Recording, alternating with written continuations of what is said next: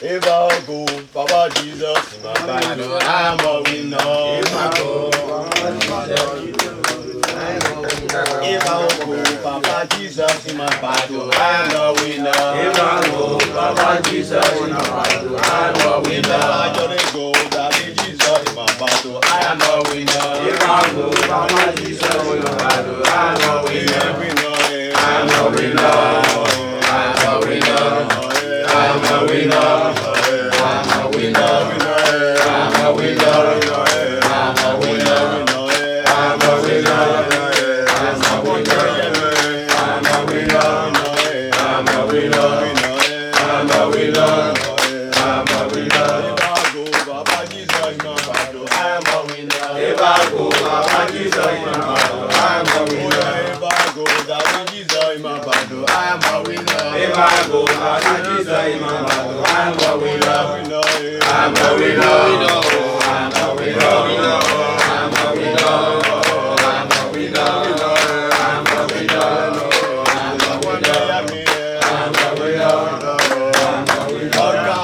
I'm a winner, I will never be a loser. God say I'm a winner, I will never be a loser. God say I'm a winner, I will never be a loser. God say I'm a winner, I will never be a loser. God say I'm a winner, I will never be a loser. I'm a winner, I'm a winner, I'm a winner, I'm a winner, I'm a winner. Never fail. Jesus is the rider, never fail. I'm bouncing on the rider, never fail. Jesus is the rider, never fail. I'm clapping on the rider, never fail. Jesus is the rider, never fail. We are dancing on the rider, never fail. Jesus is the rider, never fail. We are bouncing on the rider, never fail. Is a rider, never fail. We are singing on the rider, never fail. Yahweh is a rider, never fail. If you mama, you will lose your soul. Mama, you will lose your soul. Oh, if you man, you will lose your soul. Mama, you will lose your soul. If you mama, you will lose your soul. Mama, you will lose your soul. Fornication, you will lose your soul. Mama, you will lose your soul. If you man together, you will lose your soul. Mama, you will lose your soul. If you man cheating, you will lose your soul. Mama, you will lose your soul. If you man lying, you will lose your soul. Mama, you will lose your soul. If you mama, you will lose your soul. Mama, you will lose your soul. If you mama, you will lose your soul. Mama, you will lose your soul. If you man this world, you will lose your soul. Mama, you will lose your soul. If you mama, you will lose your soul. Mama, you will lose your soul. If you mama, you will lose your soul. Mama, you will lose your soul. If you man this word, you will lose your soul. Mama, you will lose your soul. All right. Yeah, pretty good tune you guys got. Good job. That's interesting. The good that we see. I wanted to talk about the gospel this morning and the joy, because I think we lose it sometimes, or we don't perceive it. And so I wanted to touch base on that. But we're gonna read Acts chapter 8, just a little brief section about Philip and what he's doing. So let's open in prayer. Father God, thank you for your word. I thank you for the wisdom you give us, the insight you give us into truths that are beyond our comprehension otherwise. I pray that you would open our hearts and minds to your word. I thank you for song, Lord, that you've given us song that lifts our hearts up and lifts our minds up through that, Lord. Just grant us your joy and your peace as we perceive who you are and what you've done for us. In Jesus' name we pray. Amen. Amen. So we're in Acts chapter 8. I'm going to read verses 4 through 8. We left Saul ravaging the church and driving everybody out of Jerusalem. And so we follow here briefly one of the people that left Jerusalem. Now those who were scattered went about preaching the word.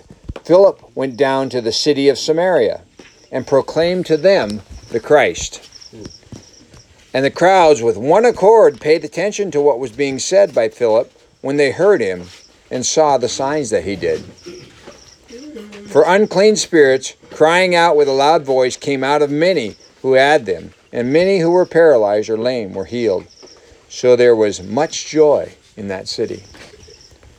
The city of Samaria, that's the place that Jesus first declared himself the Christ. He doesn't do that in Jerusalem. It was kind of interesting. He met a gal there at the well, and he said, "I whom speaks to you am he, the Messiah." It was the first time that he reveals that he's the Messiah. It's kind of interesting. So here we are back at Samaria, and Philip goes down there. All the other people went only out to the Jews, but Philip went to the Samaritans, they had some ideas about the Jews and the Jewish faith, but they weren't Jews. They were imported. During one of the conquests of the Promised Land, the kings would come in and they would take all the people out and they'd relocate them somewhere else, and then they'd take people from that area and relocate them back here. They were trying to break up the connection of the people to the land so that they wouldn't be as likely to rebel. So the people that were living in Samaria were people that were transplanted from clear down, I think it was down by the Euphrates River. So they adopted some of the Jewish traditions as well as mixed them with their own. The stuff that they had believed before. And so the Jews looked at them as blasphemers because they took the Word of God and they mixed it with their own ideas and their own religion and then proclaimed themselves as being Jewish. So Jews would not talk to people in Samaria. So the fact that Philip went down there was a big deal. But also, they did have an idea who God was and what he had promised. And so they were open to the truth that Philip brought. So that's a little background on where we're going with that. When we look at their response, it kind of made me wonder. They responded with joy, and what caused that joy? And do we respond to the word with joy? And if so, why would we do that? If not, why wouldn't we do that? Our joy is proportional to our comprehension of who and what God is and what he's done. So when we respond with, "I don't care," I would say that we don't really understand what God has done. And it can be simple in a society. I know I go through Banga and I see God's workshop and little things on the taxis that say Jesus is joy. But I don't think that all these little things really mean that these people know God. They just find that that's a useful tool to get people to look at their business. But they don't really know God. And I don't know that we have the same issue in America, where people use God's name, but they use it for their own purposes. They claim to be Christian, but they aren't really living a life that shows that they're Christians. And really, the bottom line is they have no joy. They have no joy. And joy is most evident in trial. When you're going through hard times and you are at peace, That is different. That is in contrast to the rest of the world. So are we living this life in joy? And if so, why would we get that out of Christianity more than anything else? So I wanted to look at that a little bit. Now those who were scattered went about preaching the word. See, this is the source of the joy. That's our first clue. They were preaching the word. Philip went down to the city of Samaria and proclaimed to them the Christ. And the crowds, with one accord, paid attention to what was being said by Philip. When they heard him and saw the signs that he did, for unclean spirits, crying out with a loud voice, came out of many who had them, and many who were paralyzed or lame were healed. So there was much joy in that city. Now, my first thought was they were all happy for all these people that got healed and saved from demons. And I suppose that was part of it. But I think joy is something more than just, yeehaw, and then we're done. It's something that is enduring. It perseveres through things. Joy is an underlying mindset that transforms the way we live. And so I see there's much joy in that city. What was the source of that joy? Was it just that someone was healed? No. I think that there was something more to it. I think that they comprehended the truth that Philip had brought to them. So, if you're a Christian, you need to know what this is. As a matter of fact, if you don't know what that truth is, then you can't really declare yourself a Christian. So we have to be able to understand and comprehend that. If you're not a Christian, I want you to understand what that truth is and what that source of joy is.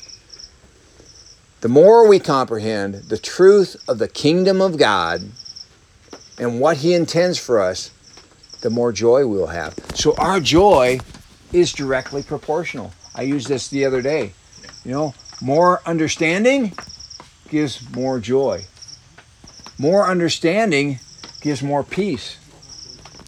More understanding gives more love. More understanding gives more gentleness. Where am I going with that? Love, joy, peace, patience, goodness, kindness, faithfulness, gentleness, self-control. The more we understand who God is, the more we will live like Him and be able to walk in this world different than the rest of the world. But joy is something that they described here, and so I wanted to look at that. Our joy is proportional to our comprehension of what God has done. Matthew 13, 44 through 46, Jesus uses a parable to describe how we should respond to the gospel, to the good news, to the information that He is bringing, to His life. Respond to Him. The kingdom of heaven is like a treasure hidden in a field, which a man found and covered up. Then, in his joy, he found a treasure. And in his joy of finding that treasure, he goes and sells all that he has so that he can buy that field. That's comprehending the value of the kingdom of God. See, Jesus was saying the kingdom of heaven is like a treasure hidden in a field. The kingdom of heaven is something that we have to seek out. It's not just laying out in the open. We have to seek it out. But when we discover it, you will know when someone discovers the kingdom of heaven, because their life will be transformed. They will be doing things differently, and they will be living life with joy. They will be living life with peace regardless of the circumstances. The kingdom of heaven is like a treasure hidden in a field, which a man found and covered up. Then, in his joy, he goes and sells all that he has and buys a field. Then Jesus gave another one. The kingdom of heaven is like a merchant in search of fine pearls, who, on finding one pearl of great value, went and sold all that he had and bought it. What's the similarity? They both sold all that they had. Guys, when you understand the value and what God has done for us in the kingdom of heaven, it will change your life. You will no longer be looking at things here. You will no longer value things in this world. You will willingly give them up for the kingdom of heaven. You will set that aside and say, I am going to live my life for the kingdom of heaven. That is what transforms a Christian. And if you're not seeing that, I can't say that you're not a Christian, but I can say that you are not comprehending what God has done.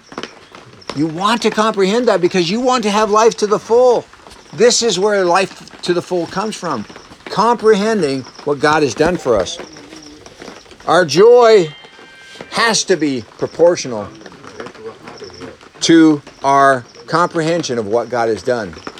Our joy will be proportional to our comprehension of what God has done. So I want to go through the gospel and then I'll let you guys go. But Ephesians chapter 2, verses 1 through 10 is one place in the Bible. There's a couple, 1 Corinthians 10, 15, 1 Corinthians 15, 1 through 8, summarizes the gospel. Romans summarizes the gospel. But Ephesians 2, 1 through 10 gives me a pretty good encapsulation of the key elements of the gospel. This is what we need to understand to find joy, to be transformed. And we also need to be able to transmit this to anybody else so that they can understand it. So let me read this. I'm going to read it in Ephesians chapter 2, verse 1. And you were dead in your trespasses and sin. So remember, in the garden, Adam and Eve chose that they were going to determine right from wrong. And God says, okay, you surely will die when you do that, because I am going to remove my spirit from you. And so when they chose to be independent of God, God said, okay, and he took his spirit away, and they died spiritually. And so we are dead spiritually because we are descendants of Adam and Eve. When you're born separated from God because his spirit is not indwelling in you. So you were dead in your trespasses and sin, in your life that was being lived independent of God's character. And you have no hope because you cannot perceive right from wrong. God is the source of truth and right from wrong. And you can't perceive that. So without him, you can't do anything good.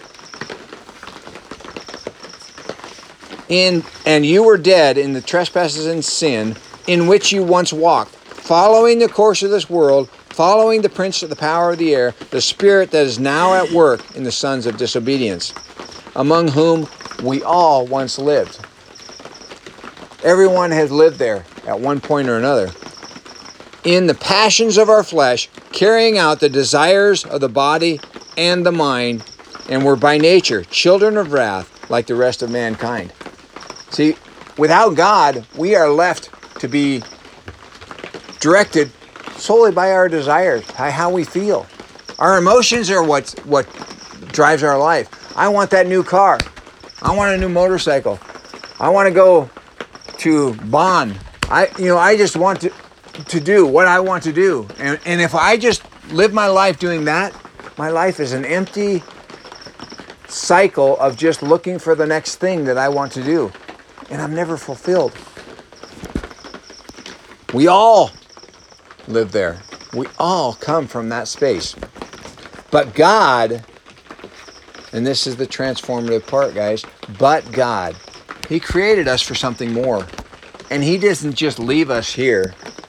Even though we choose to do that, our flesh chooses to reject him. But God, being rich in mercy. So mercy is when God doesn't give us what we deserve. What we deserve is we chose to do our own thing. We chose to not be obedient to him. So mercy says, okay, you're not going to get the consequence that you deserve. God, being rich in mercy, because of the great love with which he loved us, even when we were dead in our trespasses, made us alive together with Christ. He made us alive by how? How did God make us alive? Remember, how did Adam and Eve die? His spirit they rejected his spirit. They rejected his direction in their life. So God sent Christ so that he could bring his spirit and deposit him in us. He restored his spirit in our lives. That's how God makes us alive. He made us alive together with Christ. By grace, you have been saved. Grace is getting what we don't deserve. Grace is getting something that let's see, how does it go? Mercy is not getting what we do deserve, and grace is getting something that we don't deserve. So I deserve hell.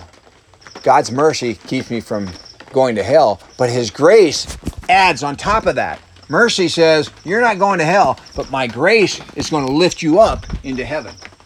So we start off going to hell, and God says, no, I'm going to give you my grace. You're not going to hell. But beyond that, God's grace lifts us up and says, I'm taking you into heaven. You know, we work here. I watch these, the ministry here. They work with widows and orphans. And so I've seen several instances where they have found orphans in desperate need. They have no mom. They have no dad. They're on the road to dying. I've seen this, even in the short time I've been here, where they go and reach out, pick the kid up, and they feed them, right? So they're getting mercy because they have no hope without somebody. But then, beyond just getting them healthy, they find them a home. And so now, beyond just getting them healthy and making them alive and then releasing them on the streets, they get them a home.